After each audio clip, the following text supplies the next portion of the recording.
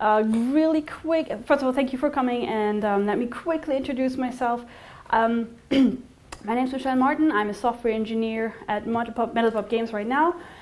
I actually have been working in the video games industry for over 10 years. I started out just like most programmers did.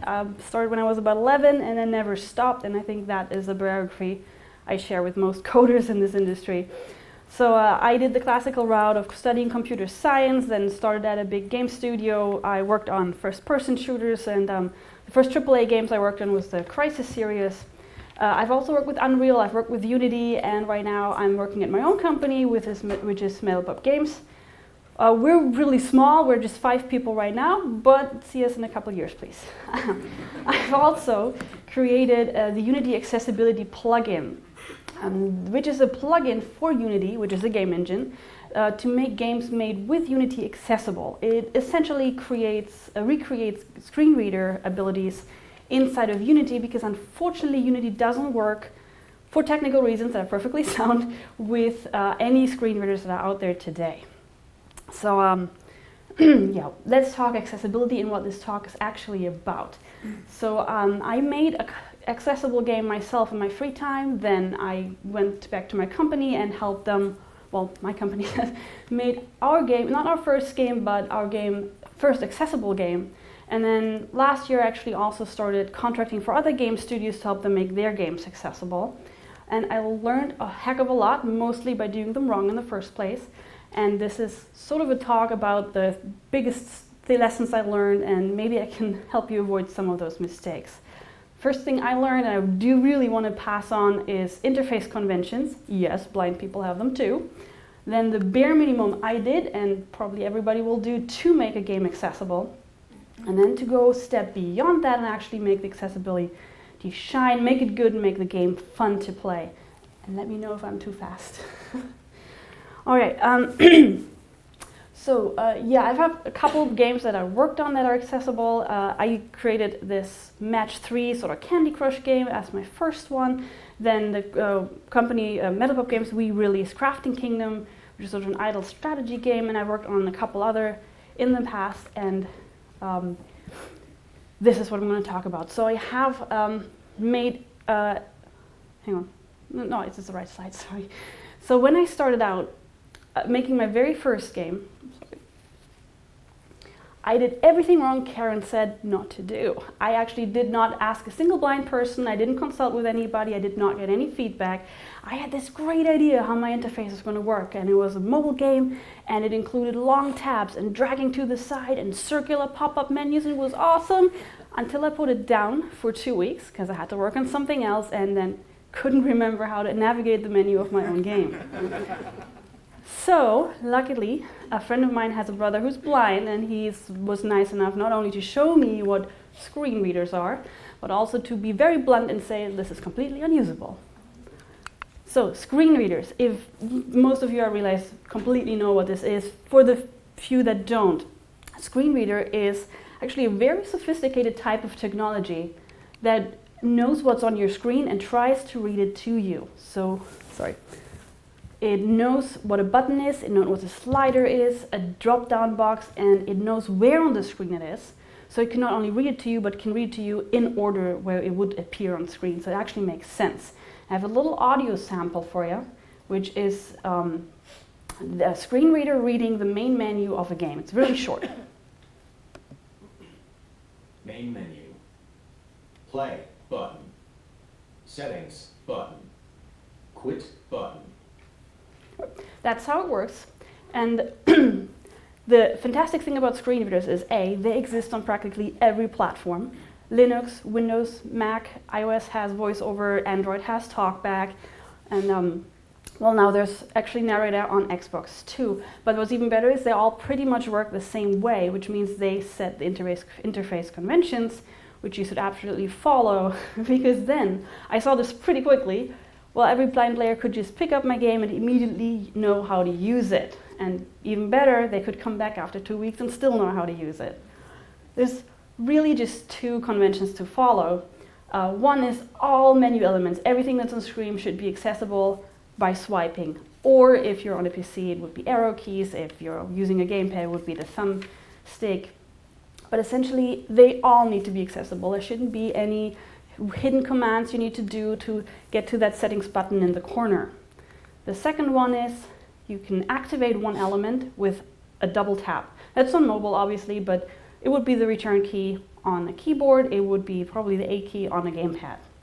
It's always the same button, so whether it's a slider, a drop down, or a button.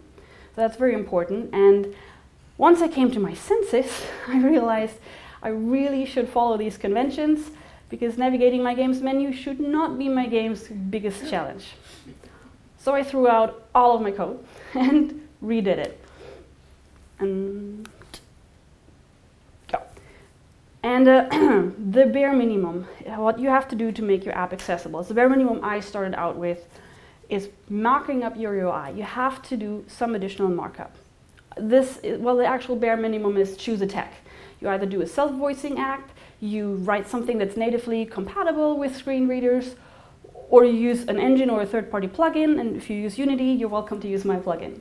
So, the first thing, why do you need to do markup actually? Is that screen readers don't do everything for you, because games often use icons instead of text, or lots of graphics. The classical ones are here. You have your triangle for play, you have a check mark for OK, the red X for cancel. The more I work with converting games, I actually realize there's a dozen more I could name without even breaking a sweat. There's just so many that we've gotten used to and are very commonly used. And this is great. It makes a lot of sense to use images because, well, they use less screen space. This is especially valuable on mobile. Also screen space, they use always the same screen space. Whereas if you translate text, even the word play, it can be significantly longer in other languages. And if you design your UI and you don't know how long a text is going to be, it sucks a little. Also, you make your game accessible to people who can't read yet or can't read English. And last but not least, you actually save money on localization by using icons. So it's basically a win-win, win-win-win for the game developers. The only thing is, it makes your game a little less accessible because obviously screen readers can only read text. So I recently converted a game to, I think it was a trivia game, to be accessible. And here's an audio recording of what the screen reader reads. Just the text that's actually on the screen. I'm not going to show you an image just yet. 7, 315, 97. And that's it, just those three numbers. I'm going to show you an image now, and it's going to make sense. Now all of a sudden you see the 7 in front of the heart, meaning lives. You see the 315 is actually a timer right next to it, and the 97 is right next to the stack of coins. So it makes a lot of sense. Now, so by just making your game screen reader compatible, you're just not done yet. The game's not playable yet. You need to do a little bit of manual markup. Now the actual tech that you need to do that, it differs on your platform. iOS and I think even Android too, they have accessibility markup hints where you can write names into it. So this talk is applicable to whatever tech you're using. I'm going to be using Unity examples just because I happen to work in Unity.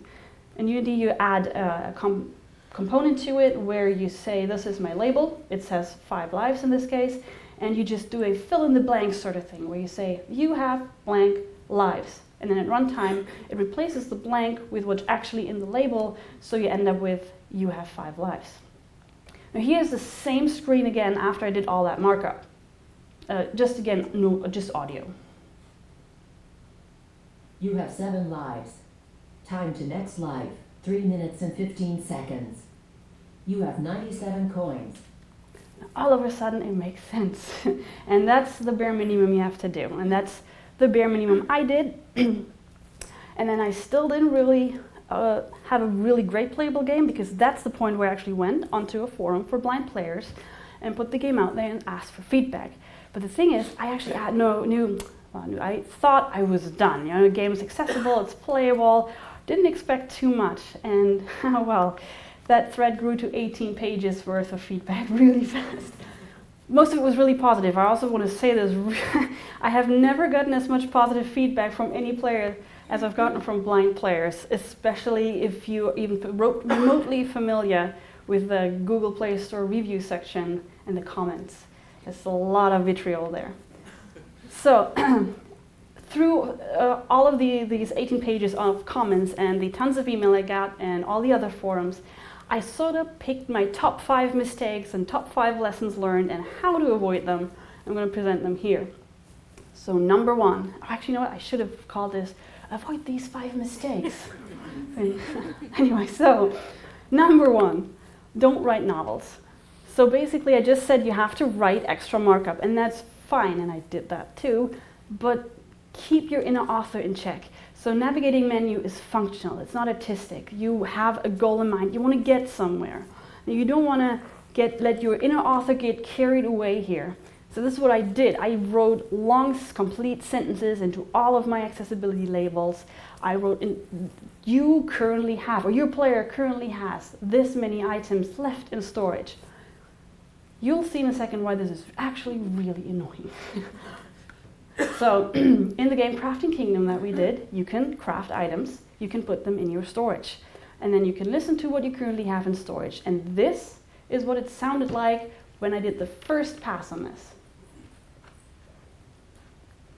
You have 15 logs in storage. You have 200 timber in storage. You have 65 stone in storage. You have 123 iron ore in storage. You have 16 gold bars in storage. I'll spare you the rest. There were 32 products. So, well, luckily, my players know exactly how to fix this. So I immediately got the emails, you know, just make it shorter and just need this. So in a nutshell, keep it short and put important information at the front. So bad example, you currently have 15 moves left. It turns out nobody actually listened to my long, beautiful sentences. They all just waited until they got the information that they needed and moved on. So don't make them wait to you currently have, just, this is the better version, just 15 moves left. 15 is information everybody wants. If you come back to this label, 15, you can move on. You don't even have to wait for the moves left. But if you're a first-time player, you realize, oh, this is my moves label, and it'll tell me how many moves I have left. So obviously, apparently the number is going to go down. So this is the actual audio that we ship with for the storage. Logs 15, timber 200, stone 65, iron ore 123, gold bars 16. So very short, not pretty, but very functional. And it made everybody happy. So yeah, this is my tip. Keep it short, put important information to the front. Number 2, group your user interface. This is a little more complicated to explain, I think. So what I'm going to show you is a video of the options menu of Crafting Kingdom, which is this one. Let's see if it actually plays. It does, but only on my screen. So how do I get it?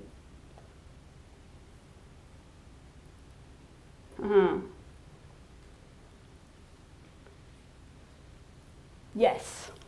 Ha. Okay, this is the options menu. Standard options menu. You have your languages all on top, your notifications, sound, music settings, cloud loading, that kind of stuff. Now if I want to close this one, as a sighted player, I hit the close button at the bottom. Here's what a blind player will have to do.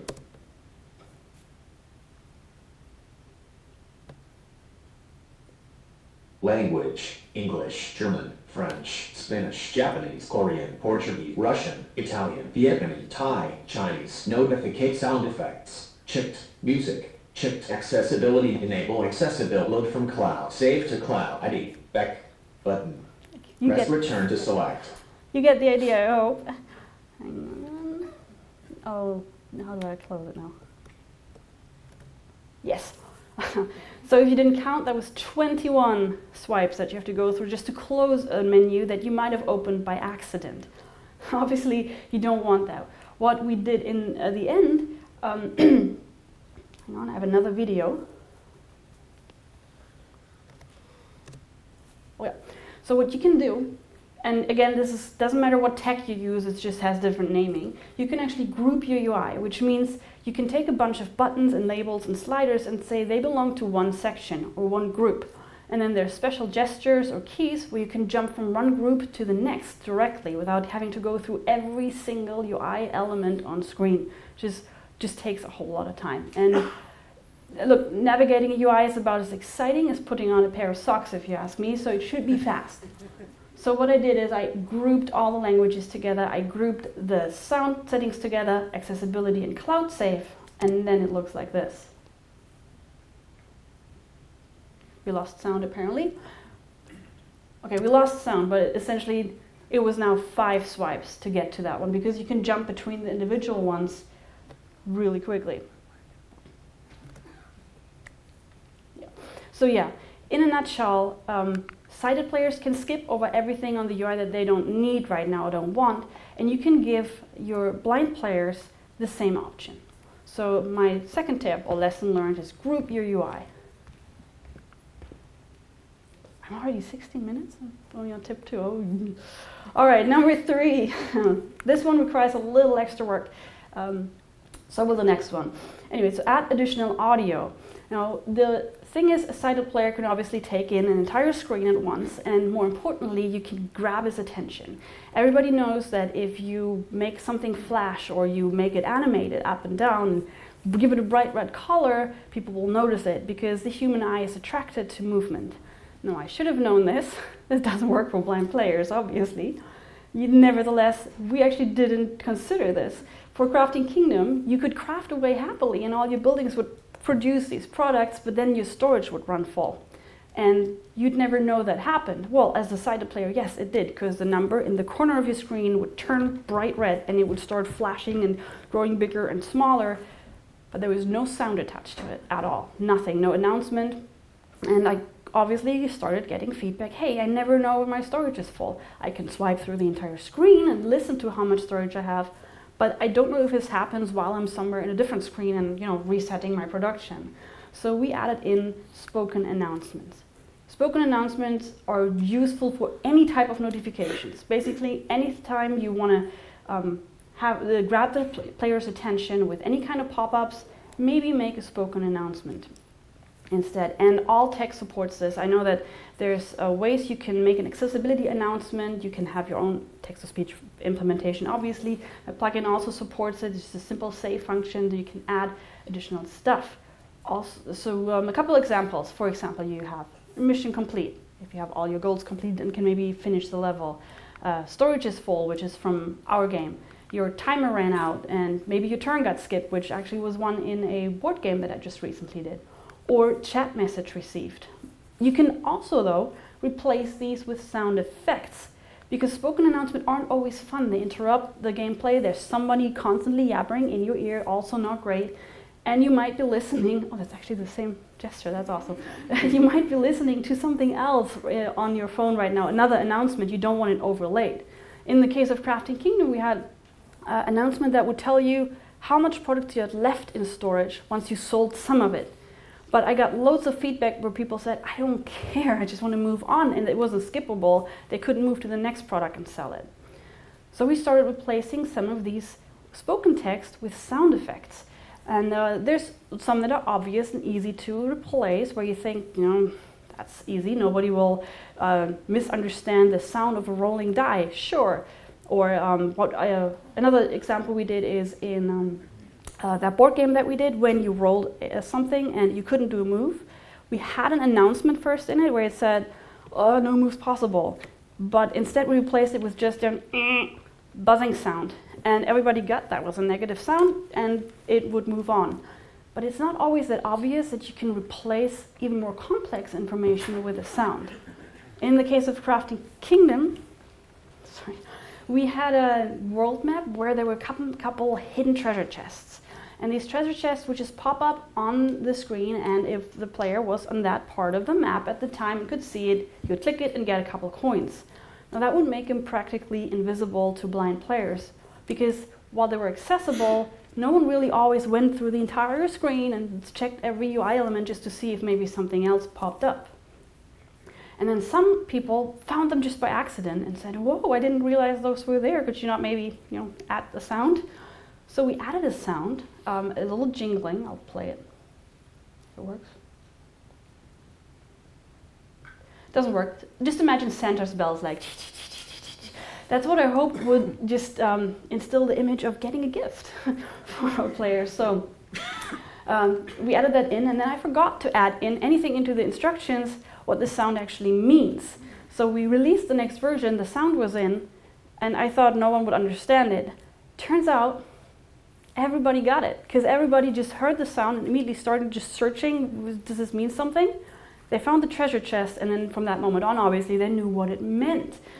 So there's a couple of these, and because I'm running short on time, I'm not going to go through all of them, but you can replace way more information with sound effects than you might think, and maybe it's a good idea to forego the actual spoken announcements every once in a while. Number 4, just 2 more to go. Okay, number 4 is even more complicated to implement on your side than the last one, which is support multi-finger gestures. My examples will usually be about mobile games, but they're also applicable if you make a PC game or an Xbox game. So multi-finger gestures, the thing is, you don't just use one finger, well, the sighted players do. On your phone screen, your screen actually supports multiple fingers, and the screen readers that are there often use this. There's lots of 2 and 3 finger and now even 4 finger gestures. Just get the latest iOS version, and there's 2 finger double taps and 3 finger triple taps and 2 finger rotations and 2 finger scrub gestures. And they all do different things, but they make the UI very, very much faster, very, very faster to use. And that is a good idea to get provide shortcuts to provide information quickly. Double provide anyway. So the reason you might implement this is because it really doesn't disrupt the gameplay. Imagine you're playing a card game or a well, actually, you know what? The board game that I just implemented was Ludo. It had a 4-player multiplayer. Now the thing is, when it was your turn, you had about 30 seconds to roll the die. 30 seconds sound like a lot if all you do has to hit the screen at a certain position. If you're blind, you might be somewhere else on that screen. You might just be going through the rankings, see the other players' names, read chat messages. Now, it can take 30 seconds easily just to get to the die. Instead, we implement a simple double tap with 2 fingers, so you could roll the die from anywhere. And there's a lot of games that use this. In my match 3 game, I used this to think of it as a gesture to get you your current ranking, your current score, the current time, the moves left, and the goals that you still had to fulfill. Then there's a great blindfold solitaire game that wasn't made by me, but by Kid Friendly Software, who it's a solitaire game just as you imagine it, but there were special good gestures, so you could draw a card, you could read the discard pile, you could read just the tops of the cards of all your stacks, or read all the cards in one stack. It's hard to imagine as a sighted player, but it makes gameplay so much more fluent if you have to play blindly. If you have all these shortcuts, it feels more like a game rather than having to swipe all the time. So essentially, the multi-finger gestures are good for any information that sighted players can see, usually at the top or edges of the screen, like your score, the time, moves, goals, lives, points, that sort of thing.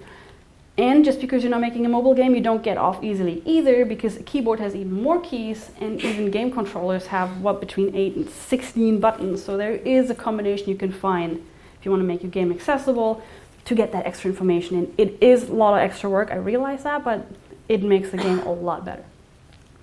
And my last one, I might just finish in time. So this last one is actually, I think I hit the wrong button. Yes, I hit the wrong button, sorry. So the last one is actually 2, because this last one is the number 1 complaints I got, the 2 biggest one I got the most emails about by far, and that's 2 things. Number 1, tweak your voice output to be screen reader friendly, your texts actually, specifically for numbers. So this I found out only way after release, when people got into those high numbers where they got high amounts of coins. It turns out that screen readers really do care about number formatting. If you don't put commas and decimal points in, they think, oh, a string of numbers, this must be a phone number. Let's read it digit by digit. So I think I lost sound, so let's see if that plays. Yeah, I think we lost. Hang on this. Let's try again. No, we lost sound for good. Anyway, so what it reads is 1,0,0,0,0,0,0 instead of 1 million. It's not workable, obviously. And it's super easy to fix too. That was a frustrating thing. In C#, that's literally just passing on a parameter to the toString function. And you can do the according adjustments in other languages too. So that was a very simple one. The other second one, and this is the top one I got the most feedback about when I released the Match 3 game, because I set a fixed voice speed. So this is a big no-no, apparently. So I selected the default system voice because it was easiest to access, and I set the voice slider, the speed slider exactly half, because I thought, well, that's obviously exactly the default, right? Well, turns out blind users listen at vastly different speeds. Apparently from 950 words per minute, I think. And I had an awesome audio sample, which I unfortunately can't play, just to give you an example of how fast that is. But then there's also your casual players, which just can't listen at those speeds. And the thing is, it's synthesized voice. It's not natural voice, so you have to train yourself to do it. So you have your power users on the one side, and I got this ton of emails saying, your voice is so slow, please give me a slider to adjust it. And then I got this ton of emails from people saying, your voice is so fast, please give me a slider to adjust the speed. So, offer a speech rate slider, pretty much. We actually ended up on iOS just using the voiceover settings because people also like to use their own voices, the voices that they selected. But in general, at the very least, offer a speech rate slider. All right, 27 minutes, that was my last one. So thank you very much for listening.